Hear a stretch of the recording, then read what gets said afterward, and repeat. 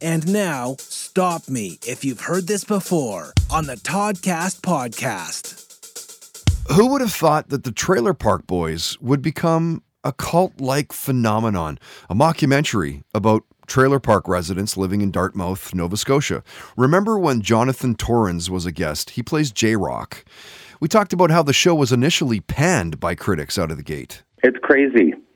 I have been well documented as saying every 6 months since it started, I've thought, well, that's got to be that then.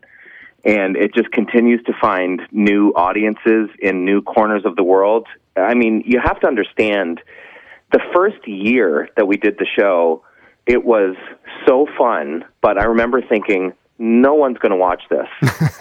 And when it came out, it got the worst review in the Globe and Mail. And now you see the Trailer Park Boys everywhere. The series, the movies, the specials, the animated series. And then they called up to be a guest. We talked about binge-watching Vikings and BoJack Horseman. We all remembered our first concerts, and they shared some thoughts on the stuff that they've done with the Tragically Hip over the years. We talked about marijuana's legalization and the power of social media. And stop me if you've heard this before. The boys talked about the superpowers that they would want to have. Running. Like the Flash? Yeah, I'd like to run fast.